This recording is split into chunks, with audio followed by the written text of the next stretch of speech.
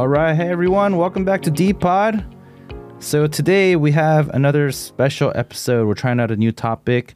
Today's topic, well, I'll introduce it soon after I introduce who's on here right now. So say hello, guys. Hi. Yo, yo, yo. Hello. Hi. So we have a Toph and we have Genji.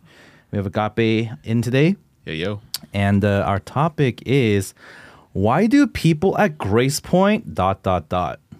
All right, so I asked these guys to kind of think about, like, when they think about our church, like, or like when they either like came or things that they were kind of surprised about, or maybe they weren't personally surprised about it, but maybe these are questions they've gotten before, like, hey, why do people at our church blank, you know? And so they came up with some, all right, and so we're just gonna go through these and see how you guys would talk about it and how kind of we understand these things at our church. So the first one that I have here, all right, I think this was submitted by Agape. Wait, was this Agape? No, it was not me. Who was this? I think it's this is Toph. me. Oh, this is Toph? Oh, yeah. So it says, why do people at Gracepoint drive minivans? They're expensive and they don't look great.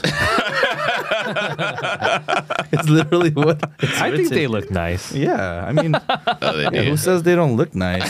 I guess it's just me. Come on, Toph. Yeah, but Toph, so why did you write this one? Yeah, so I mentioned in a prior pod, but I joined our church in college when I was at UCLA, and I just noticed right off the bat that most of the staff mentors for the fellowship at UCLA drove Honda Odysseys or Toyota Siennas, and I just thought that was interesting that, yeah, like everyone drove those cars, and I think at the time, not a lot of people had kids either, so it wasn't that they were like, you know, getting it to drive their kids to school necessarily. So I just thought it was interesting that people drove minivans. Yes. Yeah. So it's the combination of people who are like either single or, you know, even if they're married, they don't have kids yet. And then yet they drive a minivan, and it's sort of like, and then it seems to be common too. It's not just like one or two people, but like a lot of the people in the church. And like sometimes we joke about how like, when we go on trips, it looks like a Honda commercial or something. It's like a caravan of Honda Odysseys. I remember there was this one Zion trip that I led with All Coin back in like 2019, I think. Genji's, your guys' senior year. And then there was like, I think there were like 80 people on that trip. And so there were like a lot of cars, and they were like all Honda Odysseys. It was amazing. If I'm We, doing like, my math right, that should be 10. yeah, I think it was at least 10. It was at least 10. No, it was more than 10 because we didn't fit 8 people in a car. I think it was like 6 per car or something. Wow. Because it was like it was like a 13 to 15 hour drives one way. So, so yeah, we'd pull into the gas stations and stuff, and it's just like boom, boom, boom, yeah, awesome. And then actually even recently, because I drive a Chrysler Pacifica. So, I'm so different because, I don't have a Honda Odyssey. But anyways, so I was at this a training for the Send Network, and one of the guys, after we're coming out to the parking lot, and then we're all going to our cars, and then I like open up my Chrysler Pacifica, and he's like, "What? You drive a minivan?" And then this is like I mean, he's like a dad of 3 too, and I'm a dad of 2, and then and still he was surprised that I drive a minivan, which I'm like, maybe you should drive a minivan. It's getting tight in that sedan back there. Yeah. So. But anyways, yeah, I mean, we make fun of this, but so I don't even know how to answer this. But anyways, any of you guys have any thoughts on this? Like, why is that the case, I guess, at our church? Yeah, so I think one thing that you actually mentioned about it when you mentioned about the field trip story where we had like the entourage of minivans pull up into the gas station. I think that's one thing that started to get me thinking about this a little bit more when I was in college. I was actually going on long trips, and it's actually just a lot more comfortable going on a long trip in a minivan than in like a sedan or something. Like, and you can fit more people in the car too. So each car, like for one of the trips I went on, we took a trip to Utah. It's like a 10-hour drive or something, but each car had like 8 people, so it felt pretty poppin' in the car. Like you can kind of talk with like 8 different people on the way, and there's a lot of cool things I learned about people on the way there, but I can imagine being in a smaller car, it would have been a little bit harder to like kind of facilitate that or feel as like, full and as exciting and stuff. But also, I guess too, because those larger trips, like DP just mentioned, like if we're taking like 60 people to a place, it's a lot easier to do that if we have minivans as opposed to like sedans. That's like, potentially double the amount of cars if we all drove sedans or something like that. So in terms of like transporting a lot of people and the fact that we do like a ministry that involves like on bigger campuses, especially like we're potentially meeting more people. I felt like minivans like kind of made sense in that sense, like a bit more optimal. Yeah. So I think it is just a practical choice for a lot of people because a lot of people at our church are involved in, doing ministry, and especially if you're in college ministry, you're often giving people rides and things like that. And pretty soon we always run up against, like, especially in a church plant, we run up against the we don't have enough spots issue, right? And so I think that like often motivates people to get bigger cars and things like that. And yeah, it's kind of funny though talking to this group. I was just thinking because you guys are like defending the minivan, but then none of y'all drive one. So I used to have one. Oh yeah, Agape used to have one. Yeah. Actually, minivans for a long time my dream car. Just practically speaking, like just more room. Well, you're weird. More seats. Yeah, I am weird. Yeah. I also, want to be a dad, and You just equated dad with minivan. That's funny.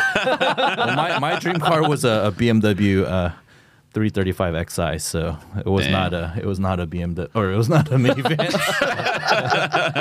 So my first car out of college, was a Kia Optima. I loved that car. It just recently got totaled in Chicago, but yeah. So and Genji just honestly, he just went straight for the truck. So yeah. Oh no, I had a minivan. I had a Toyota Sienna. Oh, you did? 2010. Oh, 2010. Oh wow. Sienna. My parents drove across the country and gave it to me. Oh my goodness. It was crazy. Wow. Yeah. Wow. I told them the price they would cost to ship the car across, and they were like, "What? Like $1,500? We'll just drive to you." And then it was like, "Wait, are you serious?" Like, you're just so they drove across the country, and they were so paranoid about like not running out of gas that they actually strapped this like gas tank, like a big plastic jug of gas inside their trunk. Whoa. And so when they showed up, it was in there, and they had all these ties tying it together so that it wouldn't spill. Wow. I was like, "What? What is this?" Wow. Wait, where did that? What happened to that car? Oh, I sold it. I sold it when I moved to Philly. Oh, and they then you needed got a the truck truck out there, so I bought a truck and I sold it. I see. Oh, so you had a minivan before? Oh, I didn't know that. Okay, I stand corrected. Actually, 2 out of the 3 I'm looking at. But Toph here has a. Never bought a minivan. Yeah, what do you have? Like a Honda Civic or Honda something? Civic. Yeah. So yeah, that's cool, man. Good gas mileage. Love that MPG. Yeah, that's funny. All right. Well, anything else to say about this topic before we move on? I guess for me, I mean, I'm from New York, so I was just surprised everybody drove. I was like, what? You all have licenses? You're guys just all on a drive? different level. Actually, that is interesting because I grew up without a car. So I had a similar experience kind of, but I guess I knew that most people drive, at least in California. But I was just like, wow, it's nice that people drive. It's like not the case. It's like increasingly the case that people don't, like people come into college not really driving. Yeah, because like I feel like Gen Z and younger, they're not really into driving for some reason compared to previous generations, at least from my experience. But yeah, kind of interesting. All right. Okay. Well, let's move on. Let's move on to the second one. This one says, why do people at Gracepoint all have Macs? That's interesting. Is that even true? Does everyone have Macs? Everyone in our Chicago church staff team does, yeah. Oh, yeah, that's true. Yeah, that's true. interesting. Yeah. Yeah. Giselle has a Windows. Oh, she does. No, that's her work laptop. And I think I asked her, I was like, oh, hey, you have a Surface. Because I used to have a Surface, actually, pretty recently. And then she like looked at me sheepishly and said, oh, no, it's my work laptop. So. But it was kind of weird because she said it like almost like, oh, yeah, like, I'm not supposed to have this, I know. Oh, wow. No, we don't have anything against Windows machines here. So funny. I'm not supposed to have this. I don't know if she actually felt that way, but that's the vibe I was getting. Yeah, I mean, for the record, I used to own a Surface. Actually, yeah, I forgot about that. I had a Surface for a while. It just got stolen at IT in Alameda, though. Oh, man. I didn't end up replacing it. So Yeah. But I guess well, a lot of us have Macs. So why is that? I guess.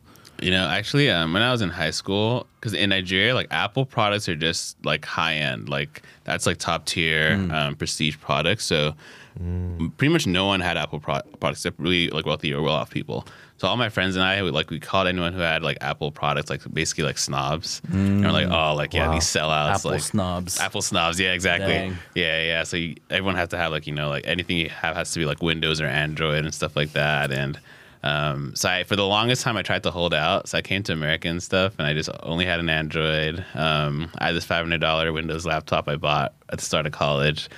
And then over time, like, in some way, it just kind of became like a little bit harder because most people I knew had like Apple products. And then one year, my laptop gave out. I literally could not like use it for more than 5 minutes unplugged without it like breaking down. But my friends and Max never had those types of issues. So like in this period of like a year, I changed like all my stuff from like Windows and Android to Apple. So you sold out? I sold out. Yeah. I felt so embarrassed actually at first. I didn't tell my friends for a while. I was like, oh man, they're gonna make fun of me. Wow. Yeah. That's interesting. But Have you told them now? I haven't told them yet. Well, if they're listening to this, they're gonna know. We don't want to out you like that. So no, that's interesting though, because I do think that maybe the tension behind if anyone ever has this question. I mean, I know we just made these up, but like, but Agape was sharing with me earlier that like he did kind of think about that when he first came, because like Apple products are expensive, right? And like. And I think that was especially the case, like when Agape was in college, when I was in college. Like, I when I came into college, I had Windows too, actually. So I had a Windows laptop, and I had never used a Mac before, actually. So like, all I knew was Windows. I kind of looked down on Mac users too, because I heard everything. Like, I was into customizing your laptop, and I remember in high school I had like this like old HP laptop that I would like open up and I would replace the RAM. And dude, now I got 4 gigs of RAM. Wow. Like that was like crazy back then. I remember doing that too. Yeah, it was so fun. And so that was a part of like my hobby, like kind of really into computers and things like that. And then I had this campus job where at the Berkeley campus where they issued Macs to everyone. And so then there I got to use Macs for the first time. And then just to be honest, I just fell in love because I was like, this is just better. Yeah. And then the Macs, I don't know, at that time especially, like Macs were more expensive, and I remember kind of saving up, and then I got some scholarship money, and then I bought a Mac, and I actually ended up using that computer for like 10 years. So in some ways I felt like it was worth the money. Yeah, but there's definitely holdouts at our church. Like among the pastors, it's funny. Like there's a couple who still are very loyal Windows users, and whenever we're together, there's always the Mac versus Windows debate as we all kind of share about the latest tools that we're using and things to kind of our workflow and stuff like that. But then the couple of Windows users can't really be part of that discussion, so they have their own discussion.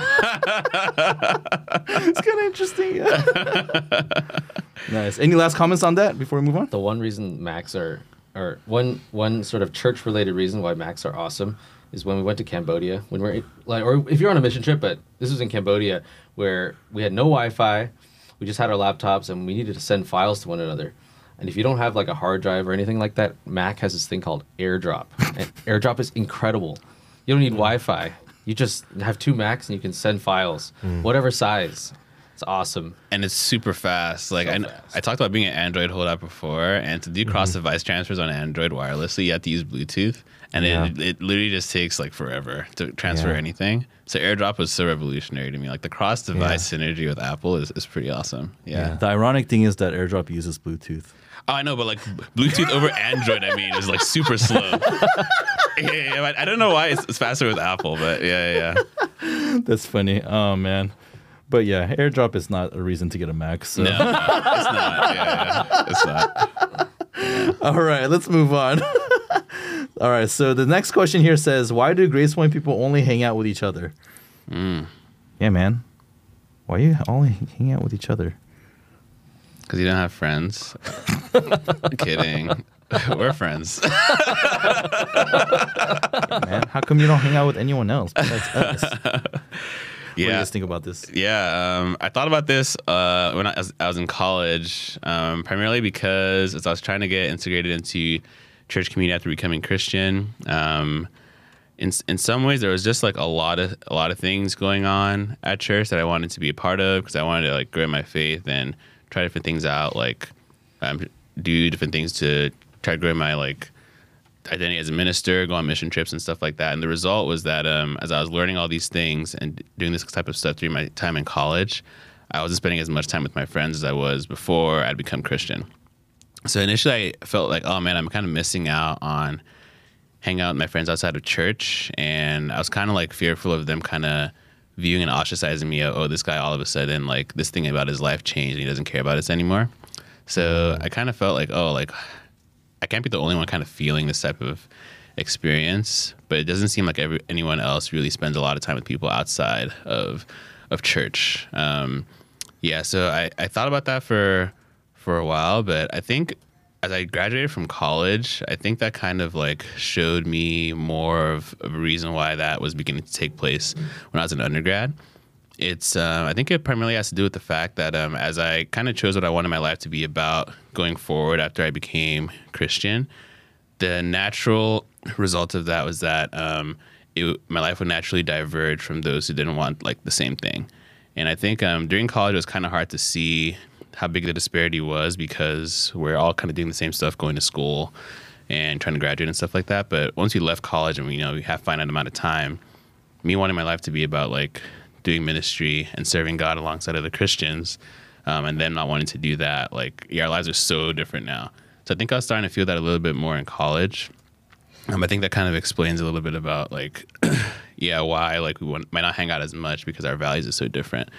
But not to say I don't still keep in touch with them though. Like I still keep in touch with a lot of my friends from college and before. But I think it does feel a little bit different now, or a lot different now, because what I want my life to be about is so different from what their life is about currently.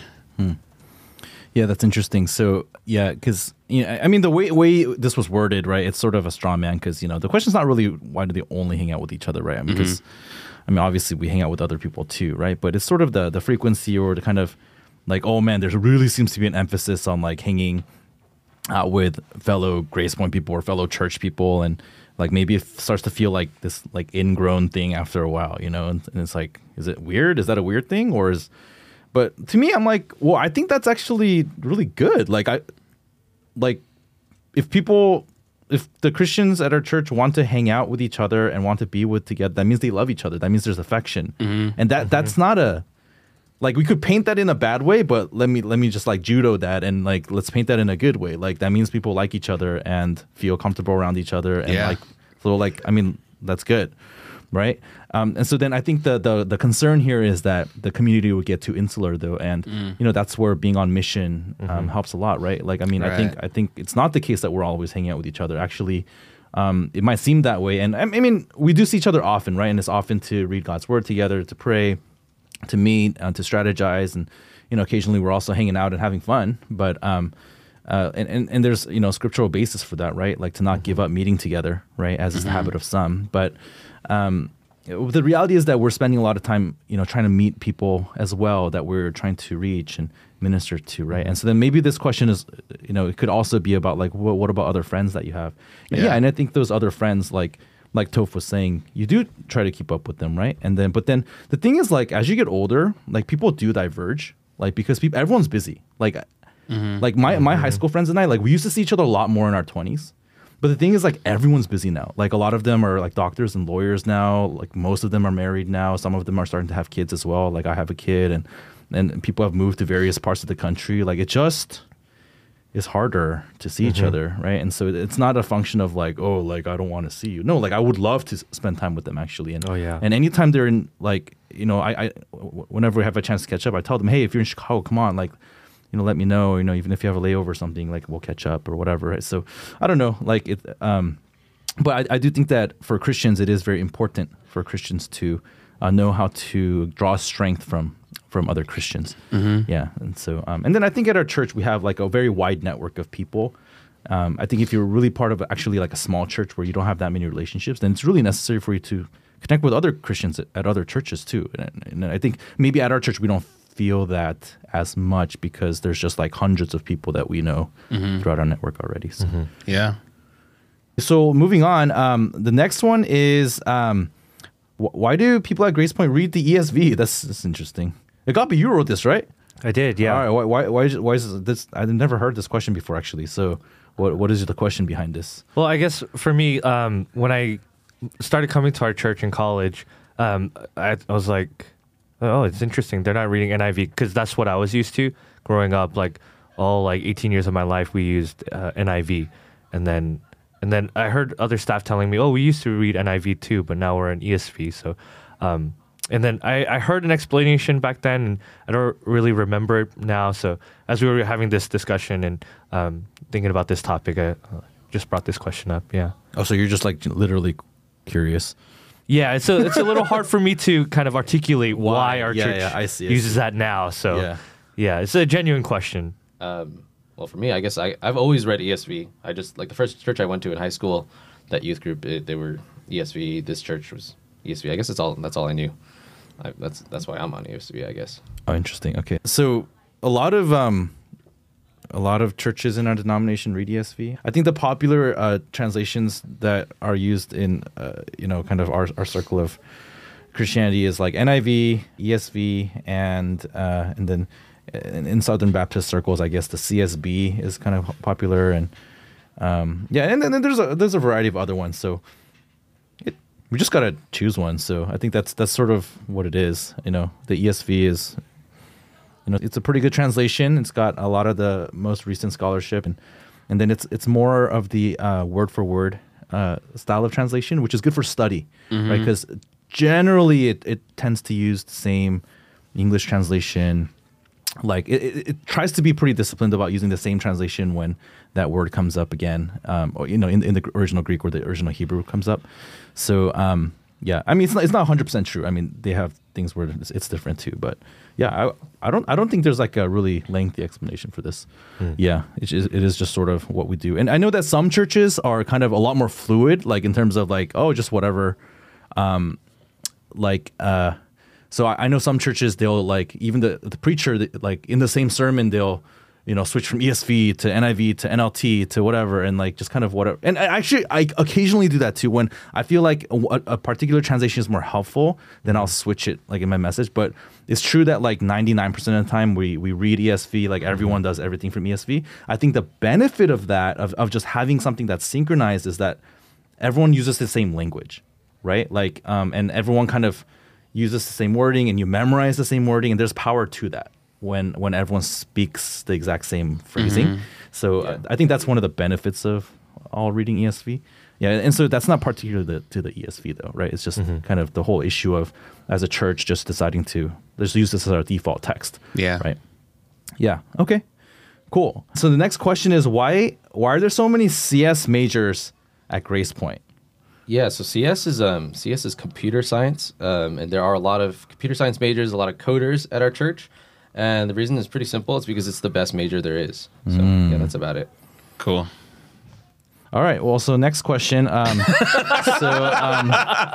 why do people at Gracepoint date secretly? Sorry, this is a very jarring shift here, but that's the next one that's written. Why do people at Gracepoint date secretly? And I think what Agape, we talked about this earlier, and what you mean is, why do people date discreetly, right? Yeah. So it's not that people are like dating secretly. Like people generally like tell each other that they're dating, but it's sort of this idea that you don't tell people, especially early on, like who you're dating. Yeah. Right? And people sometimes kind of find that weird, right? And then sometimes people have this experience of like, maybe some students, maybe like, and maybe actually some students don't find out that their staff, for example, are dating until like a few months in or something like that, and they're like, oh, why is that, right? So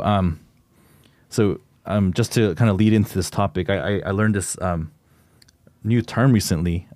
There was this New York Times, one of these like quizzes about like, do you know your modern dating terms? I was like, oh, what are these modern dating terms? And so I like took it and I got like everything wrong. So I'm like, no, I don't know my modern dating terms apparently, right? And one of the terms I learned was soft launch. Do you guys know what soft launch is? I have no idea. Heard of soft launch. Yeah, soft launch is apparently, so like it's usually on social media when people like post a picture, or like, it signifies that there's a relationship status change. Like, like they basically started a relationship, but it's very vague. It's like a blurred it's just like a shoulder, or it's like it's a picture of two people holding hands, and it's like unclear who it is, and so it's a soft launch because it's like, yeah. Oh, okay. Like, yeah. So it's sort of like I was. Oh, is this like that's like discreet dating? Yeah, it is. Wow. Interesting. So that's the thing that people do nowadays. I guess so. Yeah. Wow. Oh no. Oh. I mean, I don't know how common it is, but they're just saying there's a term for it. Like, oh, Okay. like that was a soft launch or whatever. I don't know. Right. I don't know how to use it in a sentence. So, anyways, so why do people do that? Well, I can speak to my own experience. Yeah. Because I guess when I went into dating, my idea was that like I knew that it was going to end either in marriage or we're going to break up, and if we're going to break up, I really wanted that to be as emotionally painless as possible without as much drama.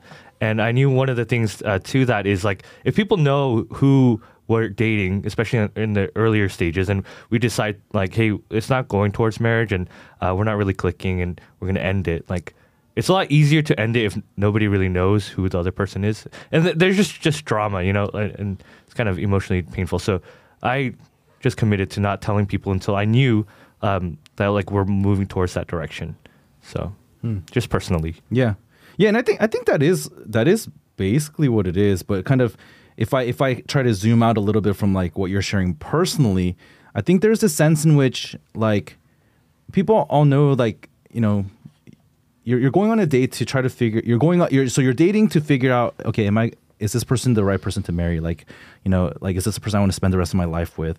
And in a lot of cases, like the person you date, you realize actually no. Like, I mean, this person's really cool, and you know, I like them, you know, as a person, but like, this is not the person I'm going to get married to, right? And so then we want to be able to end that dating relationship in the kind of least disruptive way as possible, especially because if you're dating within our church, for example, like another Gracepoint person, like dating another Gracepoint person, like both those people want to stay at our church, right? And so like but then a phenomenon that happens in a lot of churches is, you know, basically that, you know, if two people are dating, everyone knows about it, like, oh, it's like a big deal.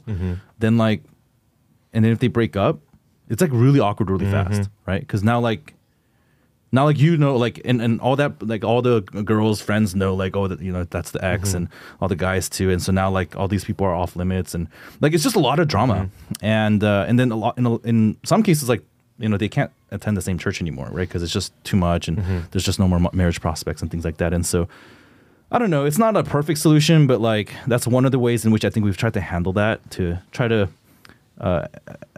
for the sake of the other person, for the sake of myself, like, you know, kind of withholding, or like, you know, because everyone wants to, like, you know, when you start dating, you're like, oh, like, I want to tell people, like, it's so awesome or whatever, like, it's so fun, like, but then kind of just withholding that impulse until you're both kind of sure this is going in the right direction, right? And then I think people start sharing about it. So especially after I proposed and she said yes, I literally told everybody. Yeah, everybody. We couldn't get him to stop talking. It was really like, oh my gosh, yeah, you're bringing back bad memories for me. Yeah, and then, you know, this other, okay, this is a little bit subtle, but, you know, I think it also helps with this, that because there's kind of a momentum when you start telling people, and like, and you know, let's say I start dating, and it's like, oh man, I was so like, and like, oh, she's so awesome, she's so cute, and like, you know, and then like you're telling everybody, and then it's like, suddenly now everyone's rooting for you, right? So then it becomes, now it's gonna sound weird, but it's gonna become really hard to break that relationship up. Yeah. But maybe you realize after a few dates, I don't think this is the right person actually. But now you've told everybody, and everyone's rooting for you. So it's actually, I would make the argument that it's actually harder to like kind of think more objectively about that situation. And like, so again, this is a subtle point. I'm not saying that this is the only reason, but, you know, it's kind of that combined with sort of, you know, just protecting each other in the context of a really close community like ours. I think it makes sense for people to kind of be wary of, you know, because once you tell people, you can't take that back either. There's no undo button when it comes to telling people. So kind of thinking twice about doing that until you're more ready to talk about it, I think is a stance that a lot of people have at our church, which is why then I think people would ask a question like, oh, how come people seem to date secretly here? Okay. So now related to this is the way that this was phrased is, how come people at Gracepoint like don't kiss their spouses? Like, I've never seen married people kiss. It's hard to tell that they're married. Well, there's this little ring on their finger that tells you that they're married, but I guess you don't know to whom is the point here. So That's interesting. So what do you guys think about this? Honestly, I would not want to see that. Like, that would just be too much. Yes, for me. I wanted to say like, well, if you want to see it, you can just ask. Like, could you prove to me that you guys are married? And just a little popo, like just a little popo is fine. Like, That's Korean for kiss. yeah, popo is Korean for kiss. So, yeah, that's interesting. Yeah. I get where this is coming from, like, and I think partially it's because maybe it's because we're started as an Asian church, and so there's sort of a certain level of, I think, more kind of physical modesty when it comes to Asian culture, especially if you're like first or 1.5 gen, and then like if you're second gen like me and your parents were first gen. My parents like never showed physical affection to each other like at home, and so I think part of it's that. I think part of it's just like a cultural thing. Because, like I've attended other kind of more multi-ethnic churches or more white churches. Like, for example, when I was in college, when I was visiting back home and things like that. And I noticed, people are a lot more affectionate and things like that with their spouses. And, they're like hug during praise times and like, sway together or whatever. And just like, so there's a certain culture of that. Like, I guess all I'm saying is that there's a variance within the Christian world. And so, I don't think this is something that's like, we were like, oh, we're just like really against that. Now, I do think that there's an element of this that's sort of because we're a college, like for a lot of our locations, we're very college focused. And because for college students, this is such a sensitive and kind of sore spot area, we just don't want that to become a distraction. Like, because I think it could become a distraction for sure. Right. And so if we're trying to become a church where when we're gathering, people can really focus on God and his word and what God is trying to say to them, then we would try to remove anything that's distracting. So, that would be sort of my answer to that. Yeah, I would just say that was really personally helpful for me. Yeah, I was, I may or may not have been in that position before, being sad and down about dating. Yeah, you're just kind of a sad puppy that you didn't have a GF back then or something. Yeah, sad puppy. Well, thank God for Huna.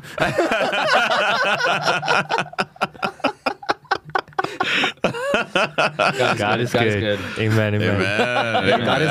God is good. Yeah. So but you came in and it was a very like kind of flirtation free kind of like an environment where you could just focus and get to know people, and like we try not to draw attention to that area of our lives. So but definitely if you want people to show more affection in front of you, you can ask them, I think.